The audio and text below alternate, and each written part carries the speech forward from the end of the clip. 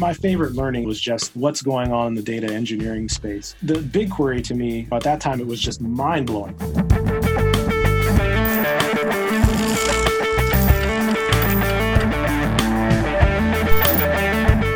You dump 4 or 5 petabytes of data into a big data store and just query it all at once. It was like stunning to me. Like I didn't know this thing was possible. And you can do that in an affordable fashion.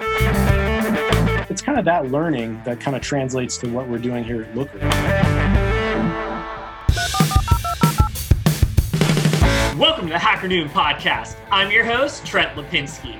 In this episode, I interview Nick Caldwell. He's a Chief Product Officer over at Looker, and he's a former VP of Engineering at Reddit. And previous to that, he was a Microsoft General Manager. In this episode, we talk big data, machine learning, and artificial intelligence. We also talk about his experience at Reddit, moving them to their new modern redesign, and we go into the details of what he's working on now at Looker. This is an amazing episode if you want to learn more about machine learning, so please stay tuned. This episode of Hacker Noon is sponsored by DigitalOcean. Join a community of over 3.5 million developers learning how to build and scale high-performance web apps on the simplest cloud platform. With a flat pay-as-you-go pricing structure and monthly caps across all global data centers, DigitalOcean makes it easy to get the computer resources you need without the billing surprises you get from other cloud providers. Discover why developers love DigitalOcean and get started with a free $100 credit at do.co/hackernoon. Full-stack developer Austin Pocus. We're using it to host a discourse site. So basically they give us a machine and we run a Dockerized instance of Discourse on there. Gets a few clicks and Discourse is ready to rock. With DigitalOcean, they have a marketplace where you just click, I want Discourse, you provision a droplet, and you're good to go.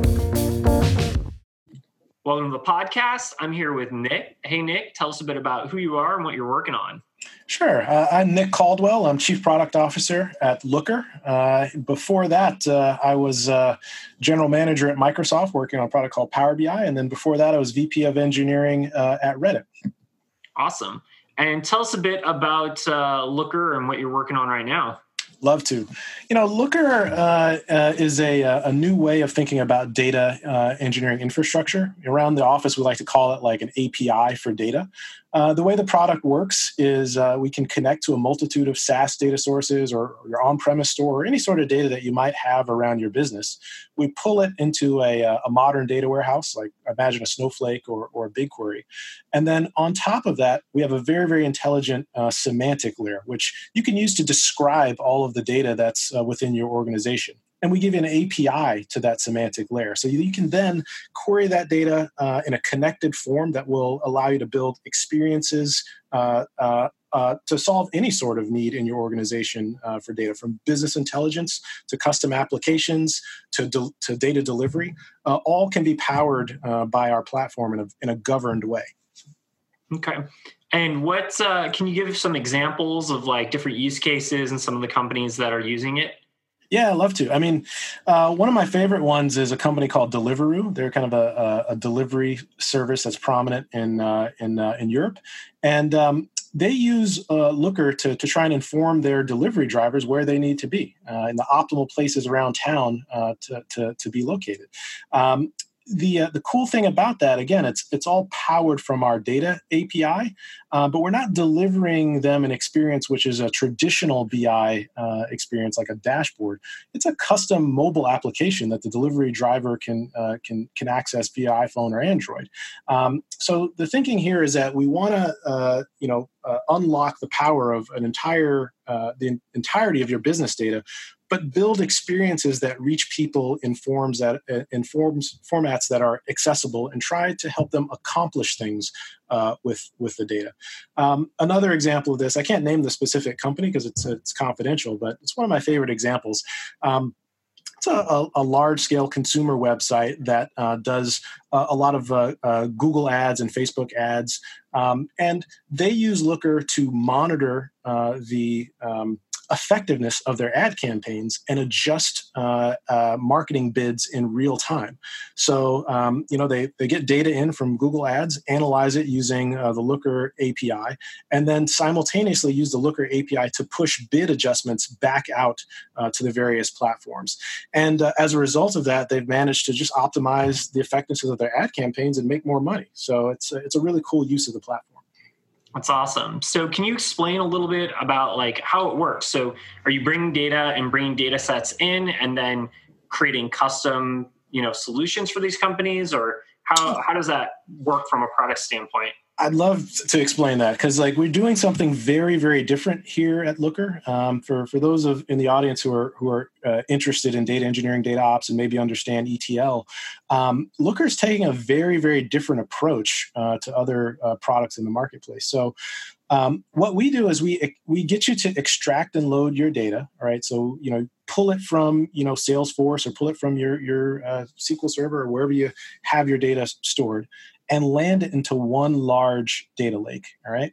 This is very different from a traditional approach where you would have a whole team of people doing ETL and trying to figure out which are the best aggregate tables to optimize and all that sort of stuff. No, we just say, hey, look, modern data stores are extremely powerful. You can put tons and tons of data into them. You can query them without losing speed. And in some cases, you can even do analytics in the database. So we're just seeing this trend where the data layer is becoming more and more powerful, and Looker is riding that trend. So land your data into one large, massively parallel data warehouse. And then on top of that, we have a language called LookML, which allows you to semantically describe the data that's in your warehouse, right? What are the most important business metrics that you care about? What are the different shapes of tables that you'd like to materialize? LookML is this intermediate semantic layer. And then what our magic is, the thing that makes Looker work, we can examine that semantic layer. And based on the types of data you want to query, we can then figure out the most optimal SQL to write against the underlying data store. So if you've got your data lake is a BigQuery, we know the best way to talk to BigQuery. Same thing for Snowflake or any of the other data dialects we support. I think we have more than 100 right now. But our specialization is that mapping from the semantic layer, down to the very, very efficient SQL queries that allow you to do what's called schema on read. So you don't have to go and do all of this complex ETL and shunting data around. Land it in one spot, describe what you want the data to look like, and we'll take care of the rest. That's very cool. That's very different approach than some of the other systems and some of the other methods that I've seen, where it's you're trying to match database tables and queries. Yeah. Doing all these joins and what aggregates, how should I design my star schema? The cool thing for a data engineering person when they look at Looker is they realize that, all of the work their 10-person data eng team was doing could now be done with maybe 2 people. And that leaves you a ton of capacity to then go do what you really want to do, which is enable end users to actually make use of the data. So Looker is optimizing it at 2 ends of the spectrum. One is way, way easier to manage your data engineering and data ops. You just reduce complexity in very significant ways.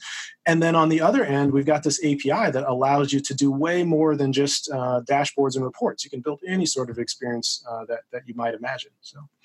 Very cool. And so your role, you've come in and you're primarily focusing on product, and you've been there at the time of recording this, 5 months. 5 months. So this is all pretty new, right?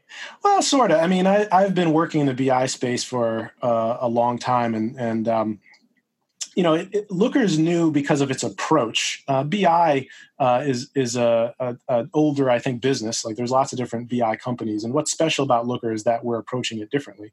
But yeah, I mean, I'm really passionate about this. I spent a lot of time at Microsoft, standing up a product called Power BI, and then at Reddit, among many of the things I was responsible for. One I was, I think, most passionate about was helping them stand up their data engineering, data science, and machine learning teams. We did a lot of other stuff too. So. Yeah, I'd love to dive into Reddit a little bit and talk a little bit about that, because you were there kind of during this transition of, when they were basically kind of modernizing the platform. Steve Huffman had come back in as CEO of the company, and, one of his top priorities was to kind of bring, Reddit to the modern age. And you were one of the engineers who helped make that happen. Yeah, that was a really fun time to be at the company. Rapid growth. Without diving directly into the tech, I think part of the reason they brought me in is a track record of scaling engineering teams very, very quickly. So I think when I got there, Reddit had like 35 or 40 engineers, and then when I left, I think we had about 170. Wow. And I was there for about 2 years. So this was really, really rapid growth that enabled us to invest heavily in, a site-wide redesign, a new ad platform, more moderator tools, mobile application. We started redoing search. We added the machine learning stuff. There's an organization inside Reddit called Anti-Evil, whose job is to help protect the site from bad actors. All that stuff just spun up really quickly. It was quite fun to be a part of that. This episode of Hacker Noon is sponsored by DigitalOcean. Join a community of over 3.5 million developers learning how to build and scale high-performance web apps on the simplest cloud platform. With a flat pay-as-you-go pricing structure and monthly caps across all global data centers, DigitalOcean makes it easy to get the computer resources you need without the billing surprises you get from other cloud providers. Discover why developers love DigitalOcean and get started with a free $100 credit at do.co/hackernoon. Full-stack developer Austin Pocus. We're using it to host a discourse site. So basically they give us a machine and we run a Dockerized instance of Discourse on there. Gets a few clicks and Discourse is ready to rock. With DigitalOcean, they have a marketplace where you just click, I want Discourse, you provision a droplet, and you're good to go. All of those topics, I've got questions, honestly. Go for it, man. So I've been a Reddit user for a really long time. I think before we recorded, I mentioned I was part of that original Dig transition. So for anyone listening, I'm aging myself right now. But there was this other content aggregation site called Dig. It was Kevin Rose running that way back when. This was before smartphones. Then Reddit kind of took off when Dig rolled out a major update to their platform, and their user base basically just said, nope, we're leaving. Yeah. And they went straight to Reddit. And that was what initially propelled Reddit to become which is now one of the top websites on the internet to this day. Yeah. A lot of that infrastructure was built back then. And then you just helped modernize it. Yeah. No, the Dig story, I think, it boils down to they went to publisher-driven content and away from user-generated. Yeah. Away from user-generated content, and Reddit is all about communities and user-generated content. So at that time, I think I discovered Reddit around the same time you're mentioning. My account's 10 or 11 years old, but yeah, there was a mass exodus from Dig over to Reddit around that time, and it's just been growing ever since. And I think Dig is now, is Dig still around? I don't even know. I think it got reacquired. It disappeared for a while and then came back, and now I believe it is a publication again. I don't know what their content model is. I certainly haven't looked at it in a while. Yeah. I do know it is still around as a website that you can go to this day, but I don't know if it's along the same type of community that it used to be. And I don't believe any of the original people are still involved. I do know that there's a video online somewhere of Kevin Rose ripping up a Reddit shirt. I think there was some animosity back in the early days. Yeah, probably. But let's get back to, your experience there recently a little bit. So you, like I said, you came in at a point where they really were ready to modernize everything. Yeah. What were some of the first challenges that you faced when you first started working at Reddit? Well, there's a couple. I think the very first one had to do famously with Reddit search from a tech perspective.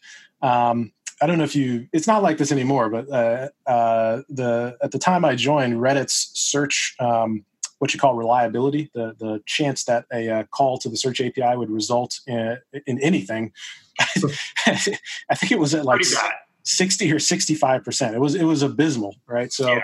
You typically measure like the health of a service in terms of the number of nines of availability, and our search, we didn't have 1 9. That would have been nice. So one of the first things I had to do there, just because it was sort of an on fire problem, was like start looking at the data infrastructure and how we were going to not only fix search, but just we had all these other sort of systems, like the older systems, like the way that we generated our data to monitor daily active user usage was run through a Hadoop job, a Hadoop script that ran like once a night, and it took like I think something like 20 hours to complete, and no one really understood the code. So there was a lot of stuff like from a data perspective that we needed to manage, and fortunately, the team was really receptive to change. That was one of the things that I enjoyed about Reddit. Everyone loves the history of the site, but understood that the infrastructure needed upgrading, and some of the experiences needed to be upgraded. Probably the second thing I worked on was what you perceive now as the Reddit redesign. So we, probably about a month after I joined, we started talking about how to make the site more welcoming to the next generation of Redditors. This is an interesting time because, like you, I had been used to Reddit in its kind of, hackery, not very pretty, not polished form for like a decade. And, there was a lot of, concern that like, hey, if we try to make it too pretty, is it going to alienate our current users who are not only used to the site, but in some cases have invested super heavily in customizing some of the communities. Like we were talking about, the college football community had something like 1,000 plus custom flare tags. There are certain communities that have just really gone above and beyond with like, custom bots and custom CSS. And we want to make sure that we bring those people along while simultaneously making the site more accessible to that next generation. So, I think largely speaking, we managed to achieve that. It was a very, very careful balance, though, to make sure that communities were coming along for the ride. I guess the other final thing, it's a little bit more of a data-driven sort of thing that I was excited about when we first joined, was our anti-evil team. And I don't know if it's still called that, but at the time, it's a cool name for an important role, which is, protecting people from bad actors on the site, people who are trying to manipulate votes or brigade or even just harass other folks on the site. It was fun to be a part of funding that team and thinking about the techniques they would use to combat bad behavior. And on the data side, you had a number of challenges that you had to go through because you had, as you mentioned, you had to update, their entire data scheme and how they were handling data. And then you were able to implement a lot of modern machine learning practices and, shift algorithms and kind of even change how that content surfaced. I know as a user, like I noticed a major shift in when, the algorithms were being changed. And, there were definitely times where like, my homepage wasn't quite updating or whatever. I noticed a couple of hiccups, but for the most part, it was a pretty smooth transition as a user. But I did notice there was a lot of optimizations from a engagement standpoint. Yeah. And there was a lot done to increase engagement and improve engagement. And then, especially when it comes to like text posts and engaging in certain communities, I've noticed that, now when I pull open Reddit, like there's a lot more, I feel more connected to the other users and I see more content from users, and it's a little less of the cat pictures and some of that kind of stuff that, kind of made Reddit famous. Maybe that's just my own personal, because of the subreddits that I subscribe to, but I did notice there's a little more of a human connection there. But at the same time, that human connection is basically machine learning as a result of it, right? Yeah, to some extent. You have to remember. So to answer your question, yeah, I mean, a lot went into enabling us to do machine learning. And at the time I left, the team was just starting to look at TensorFlow. Oh man, there was some really cool stuff. It was great to learn that. But in its essence, like Reddit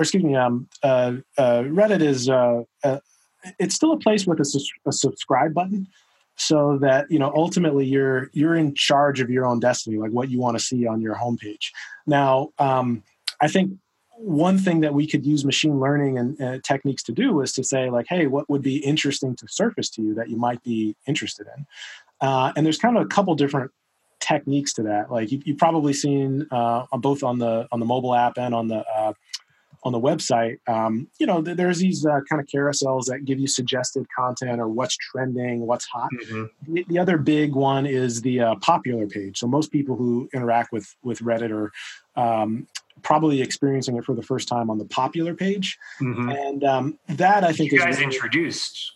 That was a recent addition. Yeah, that was a recent addition. And again, it's really like trying to expose new users to what's exciting on Reddit, and that popular page is where a lot of the experimentation would occur, and they're trying a lot of different things. I think to your point, some of the adjustments have been around taking advantage of just media formats being more popular. Like we were talking about animated GIFs earlier, but short form video is super popular. And Reddit, one of the cool things we got to do at Reddit was build a video platform. I think most video that's streamed on Reddit now comes from their internal video platform.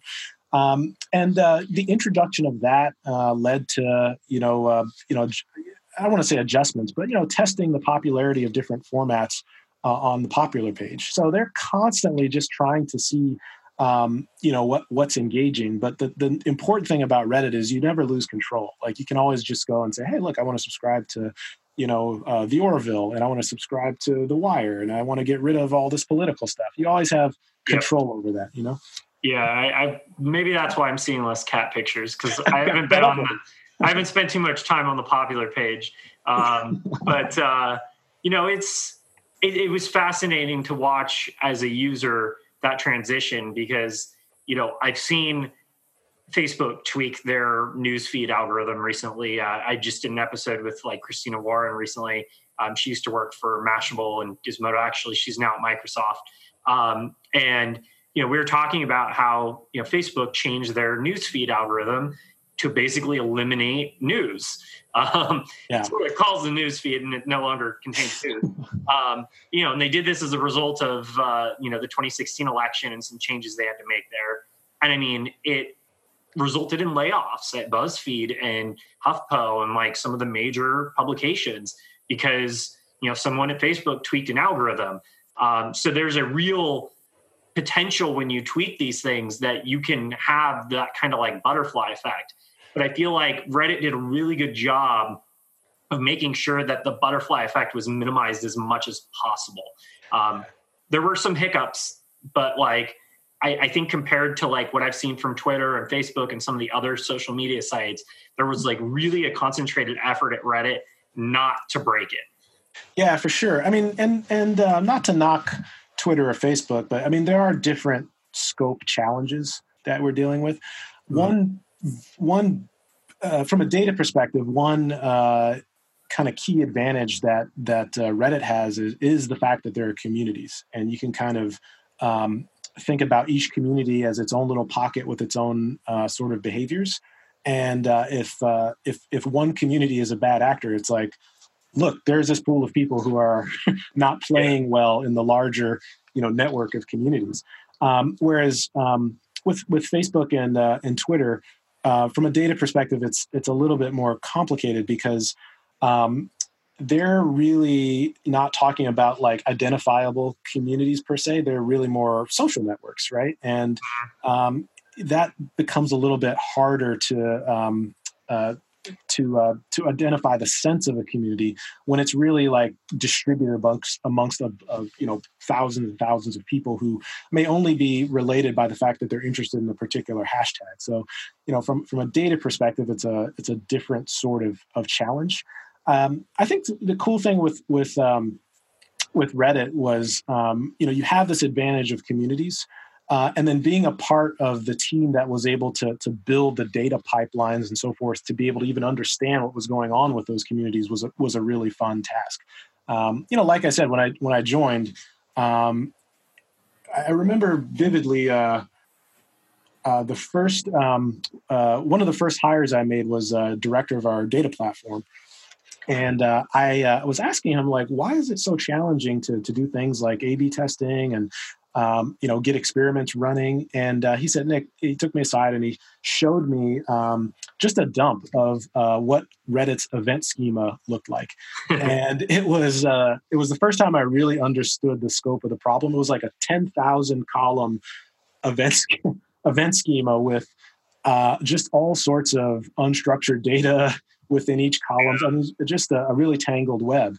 So we ended up having to spend the first, I would say, 2 to 3 months of his tenure just redoing our event schema. And then because I was coming from a world of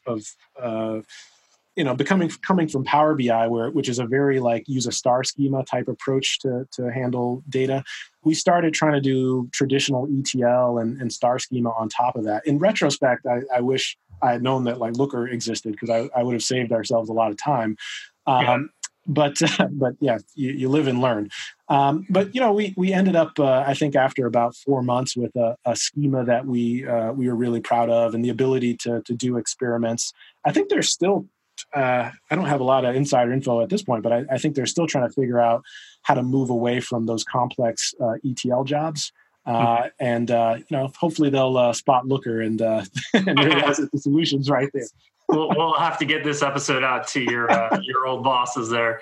But it's like I said, it was having followed Reddit for a while, I can only imagine the kind of issues they had. I mean, from what I understand, it was just a lot of duct tape. A lot of duct tape, yeah.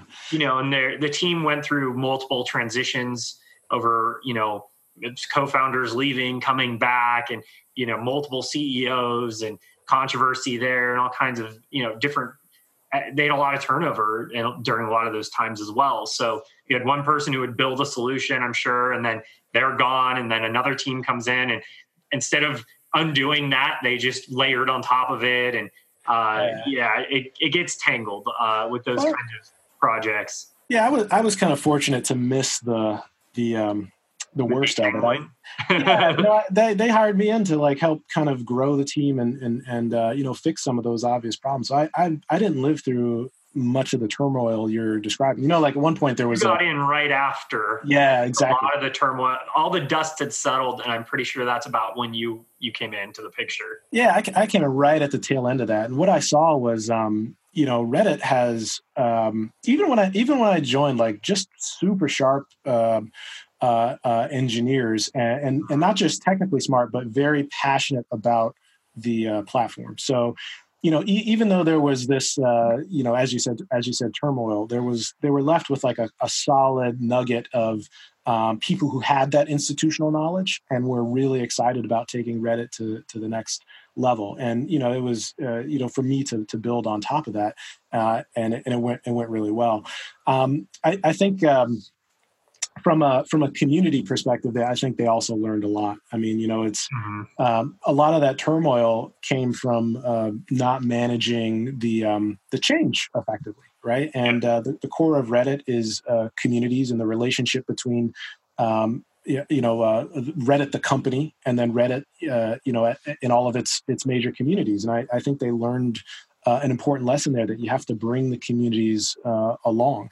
And, from a data perspective, I think if Reddit had better data and a better understanding of, how their communities operate and, who's contributing the most value and so forth, I think they have been armed with that data beforehand, they would have made better decisions, because they could have measured the impact of their changes and tested them and experimented more effectively. And maybe that would have avoided some of the turmoil. But, hindsight is 20/20. And I think it did lead them to a place where, they've got great data systems and well on their way to fully rolling out that redesign.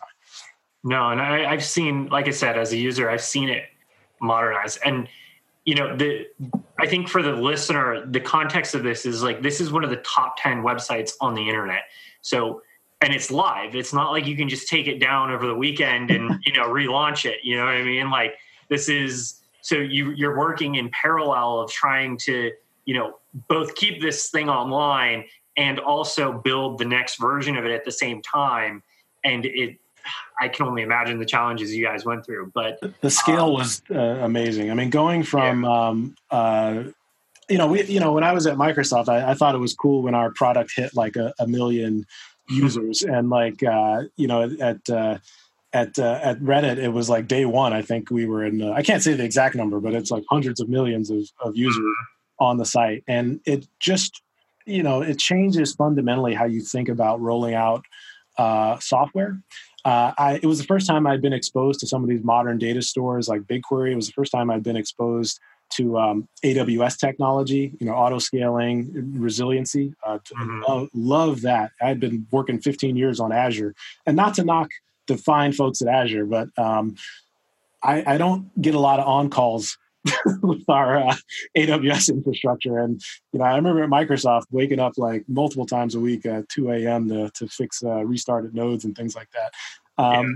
So it was fun. I think that the transition to this kind of different tech stack taught me a lot. And I learned, my favorite learning again was just what's going on in the data engineering space. Like the BigQuery to me, at that time it was just mind blowing. Like you dump, 4 or 5 petabytes of data into a big data store and just query it all at once. It's just like stunning to me. Like I didn't know this thing was possible. And you can do that in an affordable fashion. And it's kind of that learning that kind of translates to what we're doing here at Looker. It's just among many trends happening in the world. One is for sure that these modern data stores are just getting cheaper, more powerful, provide more analytics in database. Just the fact that we can take advantage of that here at Looker, I think, gives us a leg up. Yeah, and I think a lot of people have been flying blind with their applications and their websites, and for sure. And it's a lot of it's just coming from the engineers and the developers' gut.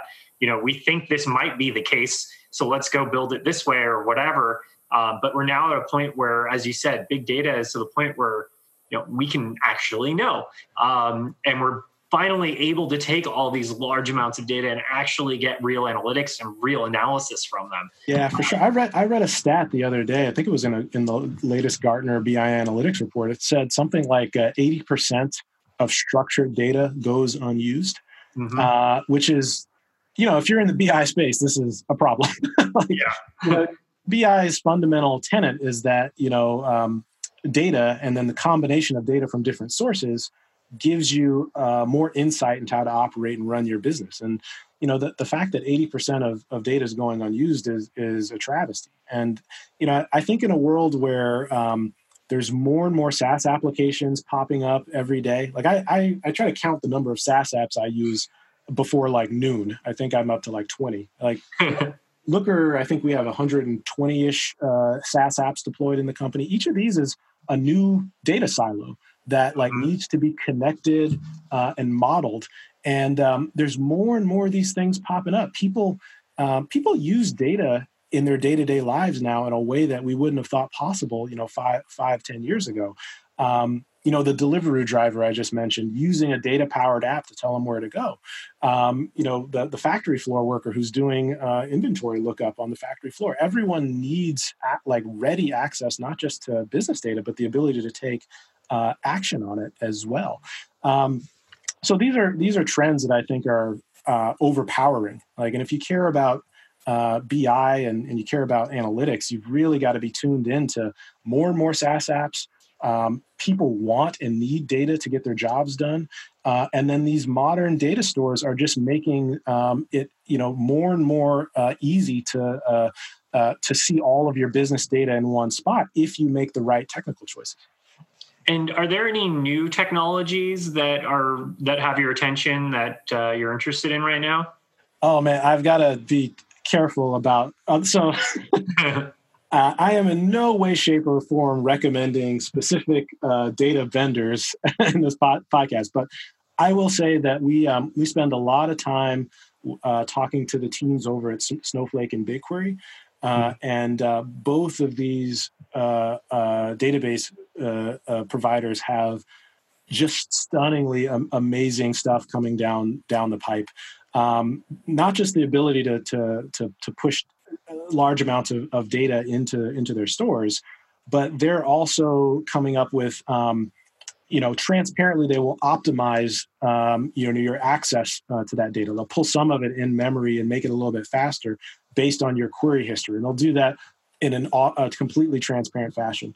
More analytics going into the products, like the BigQuery machine learning stuff, is something that's super cool. You can do kind of some simple TensorFlow analysis directly within the database. That is super cool.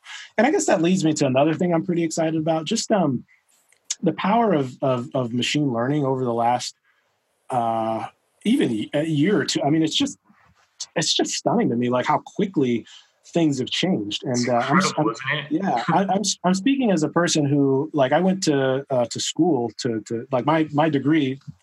I won't be a jerk and say what school I went to, but I have a degree that is in machine learning, and I'm really, really passionate about it. But it's always been like a huge challenge. I remember, like, for one of my thesis projects, I was just trying to recognize, like, on a flat white background, I'm trying to recognize a shape, like, is this a cat or not, right? And if you could get like 65, 75% accuracy on that simple task, you were considered state of the art. And now what you see, it's just insane. It's you can have a grainy black and white video, not even zoomed in, of like multiple actors, cats, people walking around, and it will in real time be able to look at that and label all of those things. And it's just stunning. The other thing I would say in that space is it's not even hard to learn anymore. I remember, when I was trying to learn machine learning, you had to down to the level of, like, what is a perceptron? Like, you had to code that yourself. And nowadays it's like, download a library. Yeah, Python import, and you're 20 minutes away. Python import and maybe read a few blog posts, and you're 20 minutes away from doing, like, the most advanced image recognition the world has ever seen. Back when I was at Reddit, that I saw this. Like, we had an intern come in, and he wanted to learn about TensorFlow, and we're like, yeah, we throw you some TensorFlow credits, and he was able to get up and running in a couple weeks and make models that were, like, competitive with what our data engine data science team had been doing. We did not to say we shipped it. They picked up his work and took it from there. But I was really impressed with how quickly you could get up and running. I don't think you really need, like I said, my degree was focused in machine learning, and I think nowadays when people ask me about that sort of formal education, I tell them, like, you probably don't need it. Like, you can get really, really far in machine learning and just focus on the practical applications of it without having to understand the underlying mathematics of it. And I think that's a really powerful thing, that abstraction.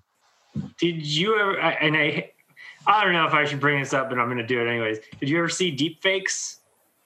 Yeah, I've seen that. That's crazy. Yeah, that's a little scary. I mean, yeah. I want to provide a little context for the listener. So deepfakes is it's a machine learning algorithm. I think you guys banned it from Reddit because there was there was at one point a deepfakes community. It's an algorithm that can draw someone's face that's, like, photorealistic onto someone else's body. So, like, you could do this for political purposes. You could do this. I mean, the main use case that was coming out of it was adult content. And, like, people were using it for revenge porn and all kinds of kind of insidious things. So I understand the intentions of, why that wouldn't be a good thing to allow a community to build around. No, that's bad stuff, man. I think it's crazy. And you can download it. I mean, it's available online still. It's obviously not on Reddit anymore, but it's out there. I mean, these technologies definitely have the potential to be misused. I mean, one thing I've advocated for is thoughtful early regulation around how some of these technologies get used, because I think what we're seeing is a trend where there are applications of these neural network technologies where they're more accurate than human beings. Like we've exceeded that threshold, and that means that we're only going to become more and more dependent on these systems. And to me, that means we need to think about regulation pretty early. But I mean, not to be a scaremonger, I mean, I think there are misuses, but the potential for upside is even with the algorithm that you just mentioned, like that deep fakes stuff is based on a approach called adversarial neural networks. And I can't say the name of the company because they're a Looker partner, but like they're using adversarial neural networks not to simulate people, but to simulate data sets. Mm-hmm. Imagine like if you could, simulate health data, like without revealing personal information around health data, you could simulate it in a way that was still mathematically representative of the underlying data set. And if you could do that, you could solve one of the biggest problems in the medical healthcare space. Like you could have a data set that you could distribute to researchers at scale, and they could use it to help cure diseases. Right now, you have you can't do that. It's a hard problem because most medical data sets have personally identifiable information in them, and HIPAA laws and compliance, and you definitely want to be safe. You definitely want to be safe with this information because it's so personal and so valuable. But adversarial neural networks are an approach you could use to simulate this data in a way that could unlock it to researchers and really open up whole new approaches to medical treatments. So there's certainly cause for concern, like no question, but there's also just so much upside as well. Did you follow the Cambridge Analytica situation at all? I'm not super familiar on Cambridge Analytica, but I'm vaguely aware of it. Yeah, so it was, basically what they did is they bought Facebook data and took the data from Facebook, ran it through psychological profile, like the Myers-Briggs, like personality tests and that kind of stuff. So they created algorithms to take your Facebook data, create a personality type based on that data and like fit you into different boxes of what your personality type is, then use that to figure out, what your political leanings were. Because you can once you figure out that personality characteristics from that data, you can then figure out, what way this person might vote. Are they more on the left? Are they more on the right? Are they more in the middle?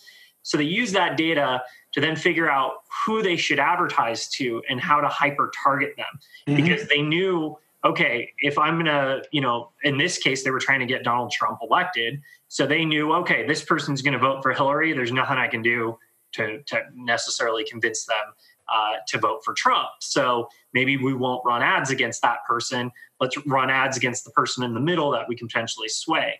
One of the things that I wrote about early on, a year before the mainstream media picked it up, was there was actually what I think happened is they targeted certain people that they knew were kind of on the fence and convinced them not to vote. And I think that was one of the tactics that Cambridge Analytica did successfully in some of the swing states. And that was all based off data they bought and kind of borrowed from Facebook. And Facebook probably shouldn't have given them some of that data. And then, being able to run it through these algorithms to figure out personality types and then use that for marketing purposes, it potentially had an impact on the 2016 election. I mean, that's very real. Like that AI and machine learning, is playing a part in our society and our elections. It's a reality. Yeah, I mean, this is why my opinion on this sort of thing has kind of changed over the last couple of years, just as I've seen how powerful the combination of data plus a social network can be. Mm-hmm. I think data ethics, and I'm going to say, getting ahead of regulation on this is very, very important. I don't want to bang on Facebook at all because I know there's folks there working hard, but they have a really tough challenge to figure out how to be responsible with the channel that they've created. And there are examples, and again, I'm not saying that this is intentional by any means. I don't think it's intentional, but it is what it is. It is a very powerful channel that can be manipulated, and it's super important to not just encourage them, but in my opinion, like force them to think through the usage of the data and the ethical implications of it very, very quickly. I've had conversations with folks at Facebook and Twitter about this as well, and they're going to use the data to solve the problem. So it turns out you can use that data again for good or ill. If bad actors can influence social networks, it also means that the social networks have the opportunity to detect those bad actors.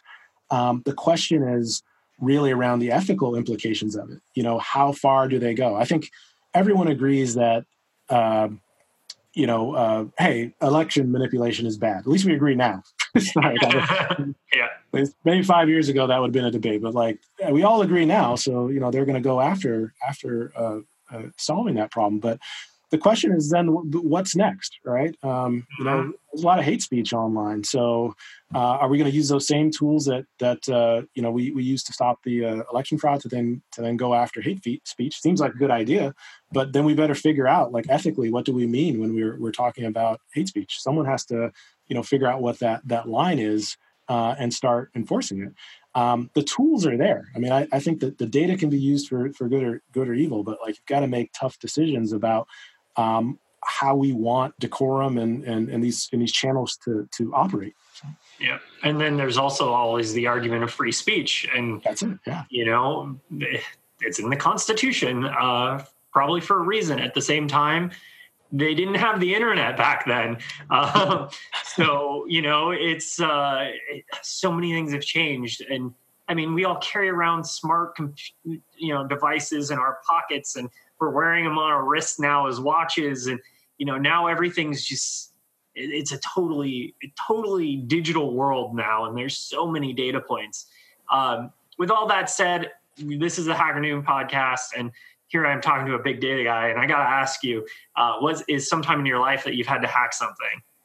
A lot of times I've had to hack something. Do I have to do one answer, or can I just ramble? You can ramble. Go for it. Give me a few hacks. Well, I like to give two hacks. I mean, one was from my time as an IC developer, and trying to make the spell checker that's used at Microsoft. So my first project at the company was to rewrite their spell checker to use machine learning approaches, statistical spell checker, and to have it work in 140 languages.